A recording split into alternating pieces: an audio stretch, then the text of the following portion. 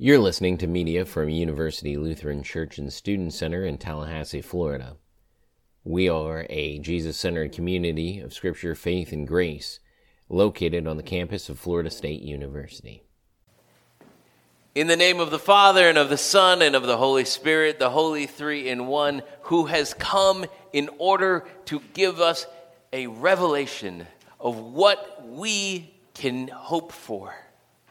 Dear brothers and sisters in Christ, on April 9th, 2 men passed away. A little bit more than a week ago, 2 men passed away that suddenly gathered the attention of our culture. Those 2 men that passed away were very different in so many different ways, but had this in common: the day of their death. The 2 men were Prince Philip, the royal consort of the Queen, and DMX, the rapper from the 1990s. And with both of these men dying on the same day, it caused a lot of people to start to kind of put them together. In fact, some people even got called out for putting these people together in a way that others thought was inappropriate to bring the 2 men together because they were so different. I mean, Prince Philip was almost 50 years older than DMX. DMX was 50 when he died. Prince Philip was 99 when he died. And yet they both died of approximately the same thing. They both died of heart issues. And so and they grew up in radically different places. Prince Philip grew up as a royal, and he lived in Denmark, and he was a royal in the Greek families as well as the Danish families. And DMX grew up in the projects in New York. They were similar and different, and they died on the same day, along with countless others who also died on April 9th. And their stories being put together kind of brings together our stories, a story that we know that we're going to die on the same day that other people are going to die. And we know that there's going to be, something different about us as well. There are going to be different things that are said of us, just as there were different things said of DMX and different things that were said of Prince Philip.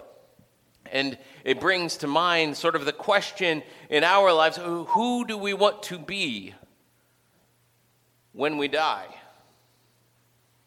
What do we want people to be saying about us? What do we want to be on our tombstones? What do we want to be in our obituaries? What do we want people to say about us on social media, if anything?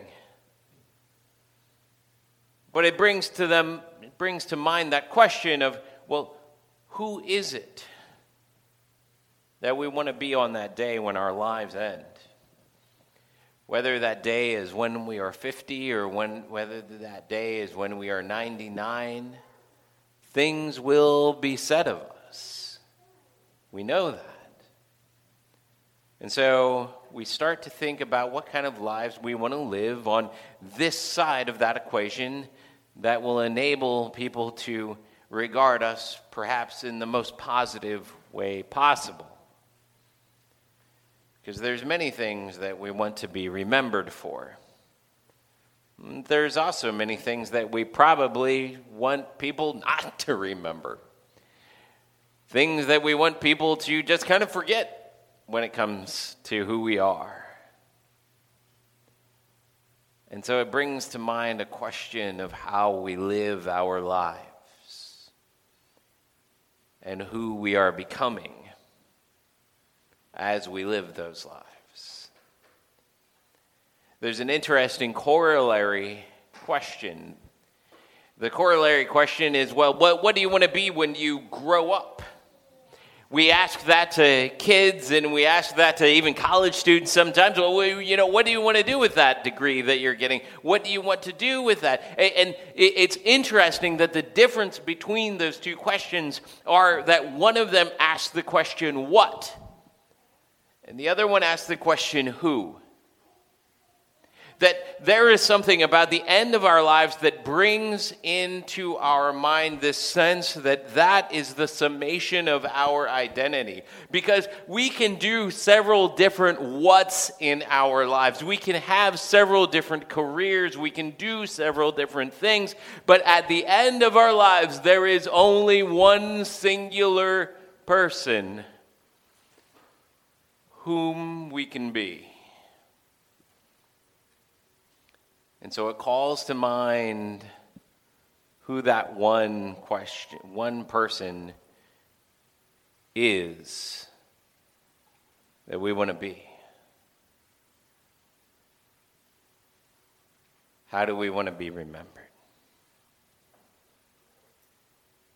And who is it that we want to be when we die? Well, for the Christian, the answer to that question is, somewhat of a non-answer in some ways.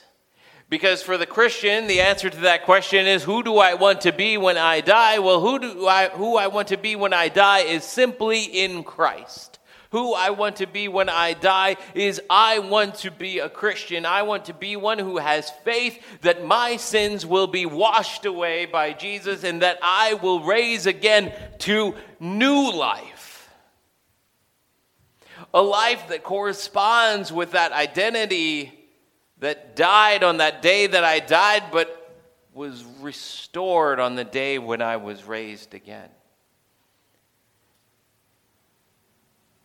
And that brings to mind how that happens and what our hope even is, that our hope is a hope that embraces both the DMXs of our world and the Prince Philips of our world. It unites all of the people who died on April 9th, and it unites all of the people who died ever in one singular hope. That one singular hope that one day we will rise and be like Christ.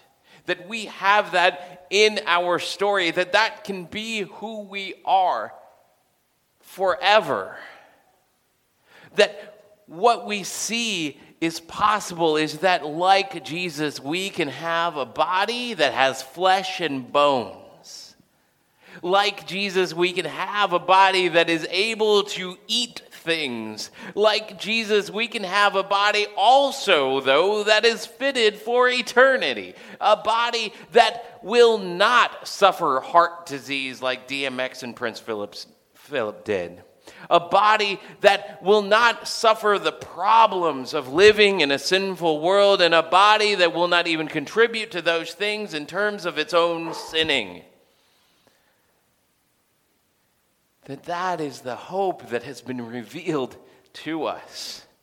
That hope is the hope of all of biblical history. That is the hope that is pointed to by the law of Moses, by the prophets, and by the Psalms. That hope is the hope that we have at the center of our lives. That we may die, but we shall rise. And that revealed hope changes the way in which we live even today. That it gives us a courage, a calm, a peace. That our lives are not simply just the summation of the stories that we've lived out.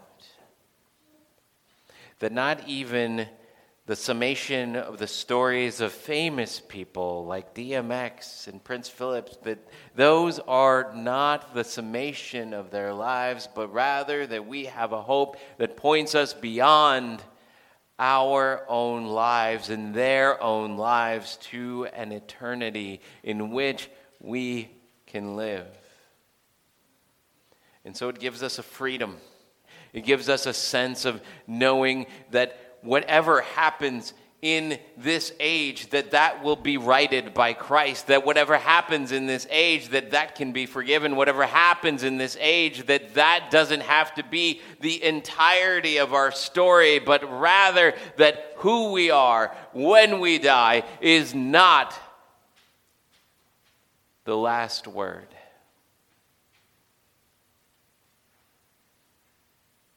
But rather that the last word in our lives is the word of forgiveness. That word that is revealed to us by Christ himself, that is revealed to his disciples as he tells them to go out and to give the world that hope. A hope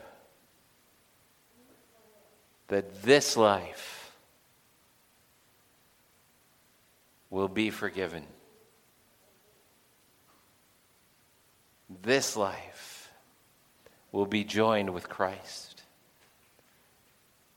This life will be one in which we can take risks now because we know that he has it all handled for us and that he will reconcile all things on that day when he comes again. That revelation is a great hope. And a hope that moves us forward as we make the decisions in our lives that affect who we are on the day that we die. Knowing that that's not all of who we are meant to be. But that Jesus finally makes us all that we can be. And raises us from our death to continue our story. So may you this week go out with that calm, that peace, and that courage, knowing that your story may end at your death, but it doesn't really. Amen.